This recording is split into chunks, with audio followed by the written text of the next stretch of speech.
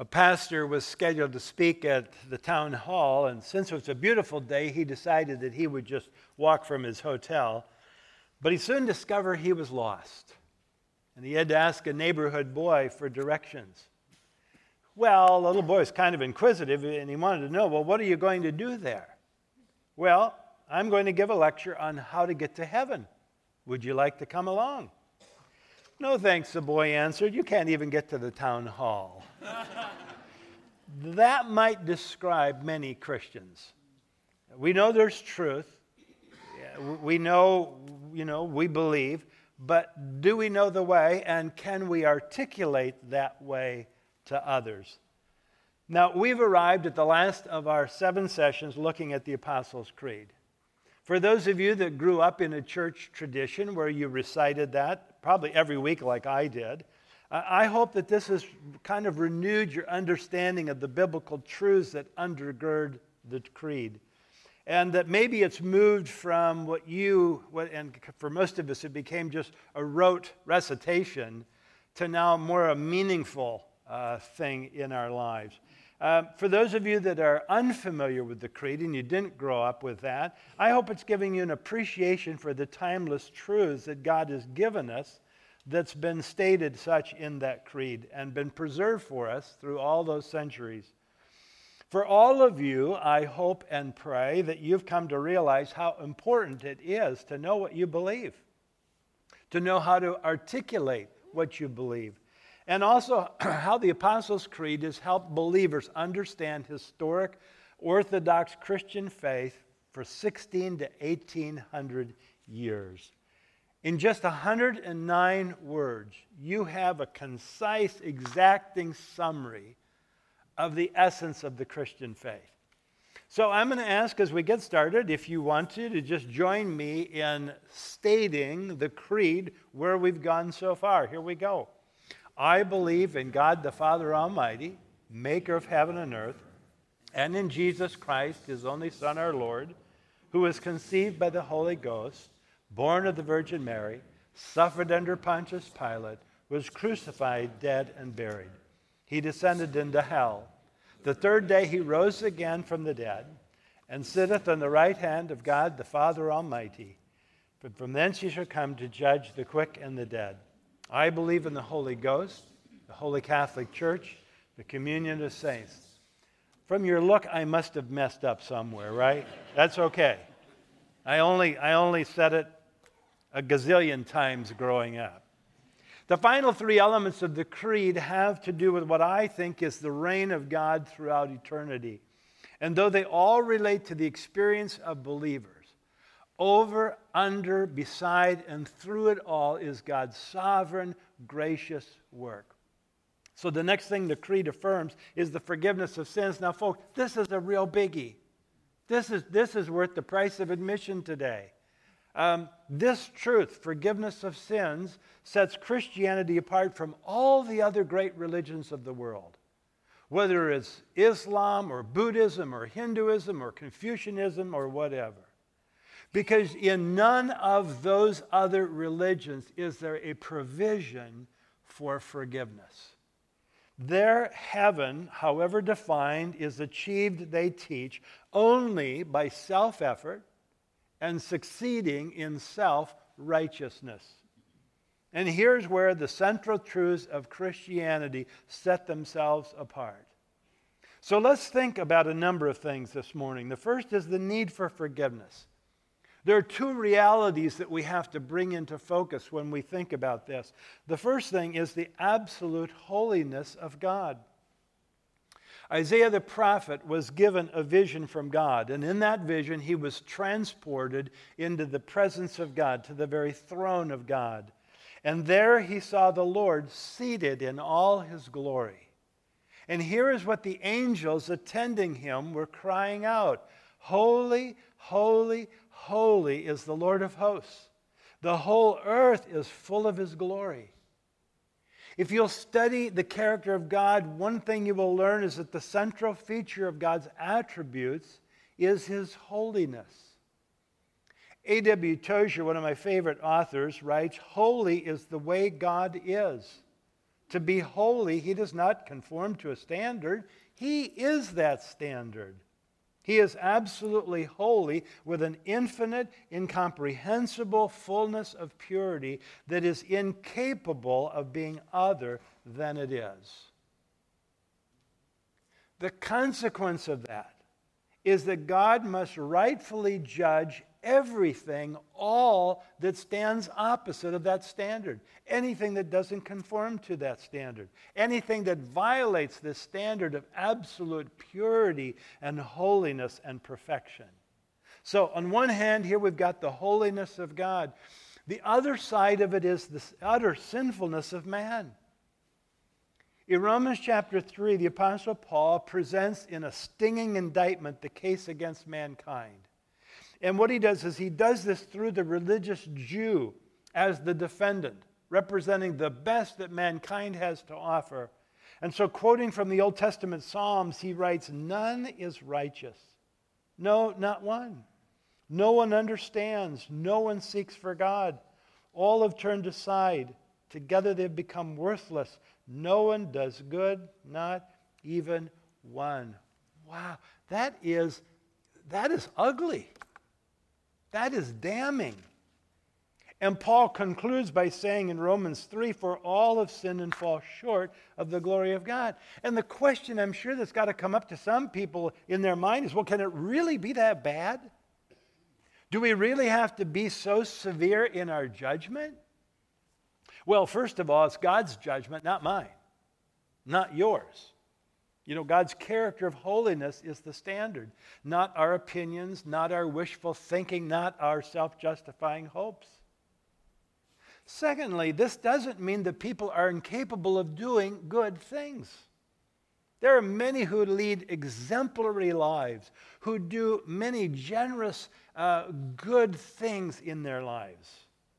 But they're insufficient. They're even worthless in dealing with the just consequences of our sin. Isaiah the prophet gives us God's assessment of all of our good works as a means of right standing before Him when he says that all of our righteousness, all of our righteous deeds are as filthy rags. So even if our good works cannot avert God's judgment, we're lost. There's no hope in ourselves. You may be thinking about, now give it a rest, would you? Enough already. But you see, if there remains the tiniest thread of hope that I can do something on my own to avert God's judgment, to justify myself, then I either do not understand how lost I am, or I negate the value of Christ's sacrifice for sin. It's that bad. Now, what about the basis of forgiveness? There's an old hymn in which this question is asked and answered: who can wash away my sin? Nothing but the blood of Jesus. Hebrews chapter 9 in the New Testament says, without the shedding of blood, there is no forgiveness of sins. God, who is absolutely holy, declared from the beginning the consequence of sin.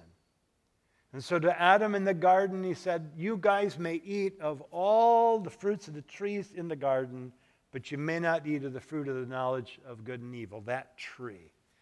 And the day in which you eat, the day in which you disobey me, that's the day you will die. And Adam and Eve ate in disobedience, in independence from God, disregarding His command, and they died. Not only did physical death begin into this creation of God, but more consequentially, spiritual death began. Remember, the essential definition of death is separation. In physical death, the soul separates from the body. In spiritual death, there's separation from the presence of God. In the New Testament, Paul affirms this truth when he writes in Romans 6, for the wages of sin is death. Now here's the wonder of it all, and we've already discussed this in the creed to this point. Paul tells us that Jesus died in our place. In 2 Corinthians 5:21, it says that Jesus was literally made sin for us. Why did He do that? He did it that we might know him that he might bear the judgment that rightfully should fall on you and on me. Now, there are some conditions then that come into play here for forgiveness. Again, two sides. One is on the divine side, the divine action. God's sovereign grace is given to the believing sinner. In Ephesians chapter 1, Paul writes that God has forgiven our sins according to the riches of God's grace, which he lavished on us.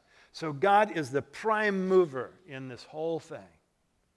But then there's a human response that's also involved. Some of it's a mystery. I can't put it all together in a nice little basket for you because it's confusing at times. It's difficult to, in one sense, God does it all, but yet he involves us in the process. And with that involved, there's three key words, three key concepts. The first is repentance. That's a word I think that's often misunderstood. I grew up kind of in my church thinking that repentance is getting down on your knees and begging God to forgive you. But that's really not what that word means. It means to simply turn away. Turn around. What am I doing? I'm turning away from any attempts at self-effort to save myself because you can't do it. It involves a turning away from the direction that you're going and a turning back to God and what he offers you. Repentance. Then there's confession. Confession is simply agreement about God with our sin as consequences. It's agreement about Jesus and what he did on the cross for you. And so the Apostle Paul writes in Romans chapter 10, if you confess with your mouth that Jesus is Lord and believe in your heart that God raised him from the dead, you will be saved. For with the heart one believes and is justified, that is to be declared right, and with the mouth one confesses as in saved. For everyone who calls on the name of the Lord will be saved. Repentance, confession. Now here's the third one, acceptance. Acceptance. This is the response of faith. Accepting, receiving God's grace and the provision for your sin, for forgiveness. Faith, in its most basic sense, is the believing of God's promises. Paul illustrates this with the example and experience of Abraham. Faith that claims God's promises as the acceptable response to God's grace. And so in Romans chapter 4, he writes, for what does the scripture say? Abraham believed God, and it was counted to him as righteousness. Now to the one who works, his wages are not counted as a gift, but as his due. And to the one who does not work, but believes in him who justifies the ungodly, his faith is counted as righteousness. What was the promise? Well, God promised Abraham a son. Even though his wife Sarah was barren, and both of them were advanced age, and Abraham simply believed that promise. And here's how he responded to God. Paul continues in Romans 4 and says, no unbelief made him waver concerning the promise of God, but he grew strong in his faith as he gave glory to God, fully convinced that God was able to do what he had promised. That is why his faith was counted to him as righteousness. There is a believing aspect of faith, and there is a receiving aspect. Do you remember the parable that Jesus told about the prodigal son?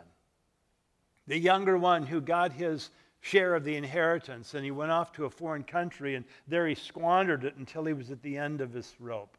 He even hoped to eat of the food that he was feeding pigs, the only job that he could get. And finally, he came to his senses, and he thought, here's what I'm going to do. Even my father's servants have enough food to eat. I will go back, there's repentance, turning around, and I will say to my father, I've sinned against heaven and you. There's confession. He says, I'm not worthy to be your son. Just treat me as one of your slaves, one of your hired hands. And so the young man goes back and he says just that. His loving father, who has been waiting and watching for his son's return, graciously receives his son back. And he declares this, my son was dead and is alive again. He was lost and is found. Let's celebrate. The son had repented. He had confessed. One thing still required, he had to receive. He had to be willing to receive from his father what the father offered him in his grace. The need for forgiveness, the basis of, the conditions for, and now the experience of forgiveness. What does God do in forgiveness? What are some of the consequences when God forgives? Well, the first thing is that God cancels the debt. Jesus paid a debt he did not owe for those who owed a debt they could not pay. And because of Jesus' death for sin, God cancels out the debt of sin. Look how Paul puts it in his letter to the Colossians, chapter 2. And you who were dead in your trespasses and the uncircumcision of your flesh, God made alive together with him, having forgiven us all our trespasses. And here's how he did it: by canceling the record of debt that stood against us with its legal demands. This he set aside, nailing it to the cross. If a debt is canceled, there is no longer any responsibility to pay, now or in the future. The slate is clean. Here's the second thing God does. He removes the guilt. When Isaiah the prophet saw himself in light of the holiness of God, he confessed his sin. The angel of the Lord said to him, your guilt is taken away and your sin is atoned for. You see, guilt is real. It's not a matter of guilt feelings. It's a matter of objective guilt. You and I are in the wrong. But in forgiveness, God takes that guilt away. That fact is forever altered in forgiveness. And God does one more thing. He restores the relationship. The Lord, through the prophet Jeremiah, says, I will forgive their iniquity and I will remember their sin no more. Now, does this mean that God just has a convenient memory lapse? No, I don't think so. The idea in the Hebrew language of the Old Testament is that he no longer takes our sins into account in relationship to our standing before him. In other words, they no longer dictate the condition of our relationship to him. Everything about our relationship changes. Look what Paul writes in Romans 5. Therefore, since we've been justified by faith, we have peace with God through our Lord Jesus Christ. We stand face to face with God in a state of peace, a relationship of peace. No longer an enemy because of sin, but a friend because of grace. Now, a couple important points by way of conclusion on forgiveness here. Our forgiveness is to be accepted on the basis of fact, not feelings. We must accept the fact of forgiveness because God has declared it so, not because you feel forgiven. I think that's obvious, but how often do we struggle with living as free people, as forgiven people, because we don't feel free? We don't feel forgiven. And how often do we try to manufacture feelings of forgiveness rather than accept by faith that God has forgiven us because of Christ? My guess is that there are some of you here who really struggle to accept that you're forgiven. There's something in your past, something that you have done that haunts you at times, producing a sense of shame and remorse, feelings that argue against the reality of forgiveness. Here's my challenge to you. You must decide which you will believe. The feelings of your past or the fact of God's Word. It's just really simple as that. Am I going to believe the way I feel? Am I going to believe what God says?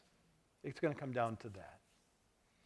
The second thing I would say is that God's forgiveness is the basis for and the model of the forgiveness that we need to grant to others. Paul writes, be kind to each other, tender-hearted, forgiving one another, just as God through Christ has forgiven you. So we see that forgiveness is based upon Christ's work. Because God has forgiven us, and Jesus died for our sins, we too here must forgive others. We can forgive others. Secondly, forgiveness is unconditional. It comes with no strings attached, just like the marvelous work of God's grace. And this is why we must be willing to grant to others forgiveness when they wrong us. And thirdly, forgiveness is based upon the one forgiving, not the object of the forgiveness. Our forgiveness that we experience flows from a holy God full of grace and mercy. Our forgiveness of others must also flow out of our heart who have been forgiven much. And so we affirm together with the authors of the Creed the forgiveness of sins. The Creed goes on to affirm the resurrection of the body. If you've got a Bible, would you turn to 1 Corinthians chapter 15? If you want to grab a Bible in front of you, page 1222. What many call the resurrection chapter of the New Testament, 1 Corinthians chapter 15. And we'll pick up at verse 12. Paul writes, "Now if Christ is proclaimed as raised from the dead, how can some of you say that there's no resurrection of the dead? But if there's no resurrection of the dead, then not even Christ has been raised. And if Christ has not been raised, then our preaching is in vain and your faith is in vain. We are even found to be misrepresenting God, because we testified about God that he raised Christ, whom he did not raise, if it's true that the dead are not raised. For if the dead are not raised, not even Christ has been raised. And if Christ has not been raised, your faith is futile, and you are still in your sins. Then those also who have fallen asleep," a euphemism for dying, "those who are dead in Christ have perished. If in Christ we have hope in this life only, we are of all people most to be pitied. But in fact, Christ has been raised from the dead, the first fruits of those who have fallen asleep." The whole point is, because Jesus was raised from the dead, the promise of your resurrection is certain. And because Jesus experienced a bodily resurrection, you and I also will experience a bodily resurrection. Now, our resurrection will occur when Jesus returns for those who have believed in him. It's an event that we call the rapture of the church. Would you just keep going in your New Testament a little bit further to the book of 1 Thessalonians, chapter 4, page 1257. 1 Thessalonians chapter 4, this is often a passage that we want to read in a memorial service or funeral service for someone who's died in Christ. It's a great promise. 1 Thess chapter 4, and I'm going to pick up at verse 13. "But we do not want you to be uninformed, brothers, about those who are asleep, so that you may not grieve as others who do not have hope. For since we believe that Jesus died and rose again, even so, through Jesus, God will bring with him those who've fallen asleep, who have died. For this we declare to you by a word from the Lord, that we who are alive, who are left until the coming of the Lord, will not precede those who've fallen asleep. For the Lord himself will descend from heaven with the cry of command, with the voice of an archangel, with the sound of the trumpet of God, and the dead in Christ will rise first. Then we who are alive, who are left, will be caught up together with them in the clouds to meet the Lord in the air. And so we will always be with the Lord. Therefore, encourage one another with these words." So this event is coming where we're taken up to be with the Lord. But here's what happens to our body. Paul describes it in 1 Corinthians 15. At that very moment, he says, "Behold, I tell you a mystery. We shall not all sleep, but we shall all be changed in a moment, in the twinkling of an eye, at the last trumpet. For the trumpet will sound, and the dead will be raised imperishable, and we shall all be changed. For this perishable body must put on the imperishable, and this mortal body must put on immortality." That's what awaits us. That's why we affirm in the Creed the resurrection of the body, a physical, bodily resurrection, one just like Jesus. The Creed concludes with a statement of belief about the future. Now, before looking at the eternal prospect for believers, I must comment on the future of those who do not believe. Because the Bible is very clear that life does not end with physical death. There is a debt to be paid, a debt that is owed, a debt of eternal conscious separation from God. There are a variety of words used in Scripture about this separation, words like darkness, eternal torment, a terrifying day of judgment. Words really cannot describe what will be an eternity separated from God, from everything that is good, that is pure, that is satisfying. That's the destiny that is there for those apart from Christ. For us, when we didn't know Christ. Now, for those who have believed in Christ, there's several things, there's wonderful things. There's the gift of eternal life. And so Paul writes that God saved us so that being justified by his grace, we might become heirs according to the hope of eternal life. And with that comes the security of eternal life. Jesus, in John 10, described himself as the good shepherd. And he said, "My sheep hear my voice, and I know them, and they follow me. And I give eternal life to them, and they will never perish. No one will snatch them out of my hand. My Father who's given them to me is greater than all, and no one is able to snatch them out of the Father's hand. I and the Father are one." Our tendency, and certainly the way that I grew up and what I kind of thought I knew and heard, was to think of eternal life as pie in the sky when you die. Is something out there. But there's a greater, more significant reality than that. John chapter 5 records this. Jesus says, "Truly, truly, I say to you, whoever hears my word and believes him who sent me has," present tense, "eternal life. He does not come into judgment, but is passed from death to life." You see what Jesus is saying? The moment that you put your trust in him, the moment that you said, "I cannot do it, I will trust in Jesus, I will believe in the work that he's done for me," at that very moment, you became a possessor of eternal life. You have eternal life now. It's present. Now, two things for you to think about with eternal life. Think quality, not quantity. Jesus gives us some insight into the real nature of eternal life in his high priestly prayer to the Father the night he was betrayed. And he said this, "And this is eternal life, that they may know you, the only true God, and Jesus Christ, who you have sent." That's eternal life. It's the quality. It's knowing God. It's knowing Jesus. One other thing. Think timelessness, not time. I think many Christians think eternal life, how boring. Okay. Why? Because they can only imagine life in human history going on and on and on and on and boringly on. But I think that's a misunderstanding of eternity. Remember, time was an invention of God. God created time. He created time when he created the universe. And Revelation chapter 21 tells us that in heaven there will be no night. There will only be day, because everything will be lit up by the sun, not the S-U-N, but the sun, S-O-N, is very present. We'll live in the eternal present. What a glorious future awaits those who've trusted in Christ. Forgiven. And we'll experience a resurrected body just like Jesus. We'll put off the mortal body, we'll put on immortality, and we will live in the eternal present. Wow. Now, don't ask me to tell you what that all means. I don't know. I just know what we do know, what we can see. I believe in the forgiveness of sins, the resurrection of the body, and the life everlasting. So here we are at the end of the creed. Wow. Some of you are so glad. But we're going to end the creed this way, and I will ask you this question and invite you to join me. This time we'll get it right. Christian, what do you believe?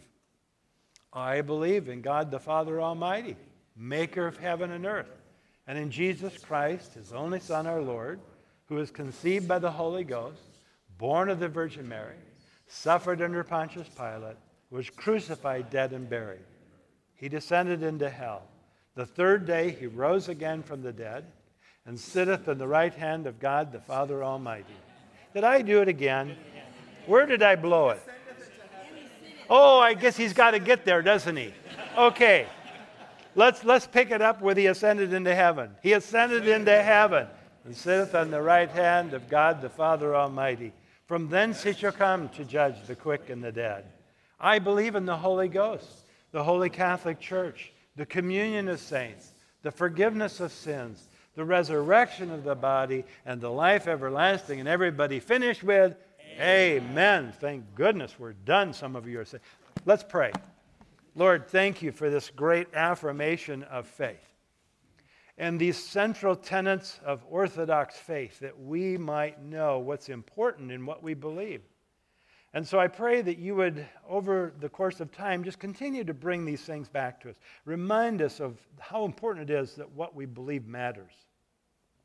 And what we believe must conform to your truth. And so we thank you for the creed. We thank you for your word that undergirds every statement in the creed.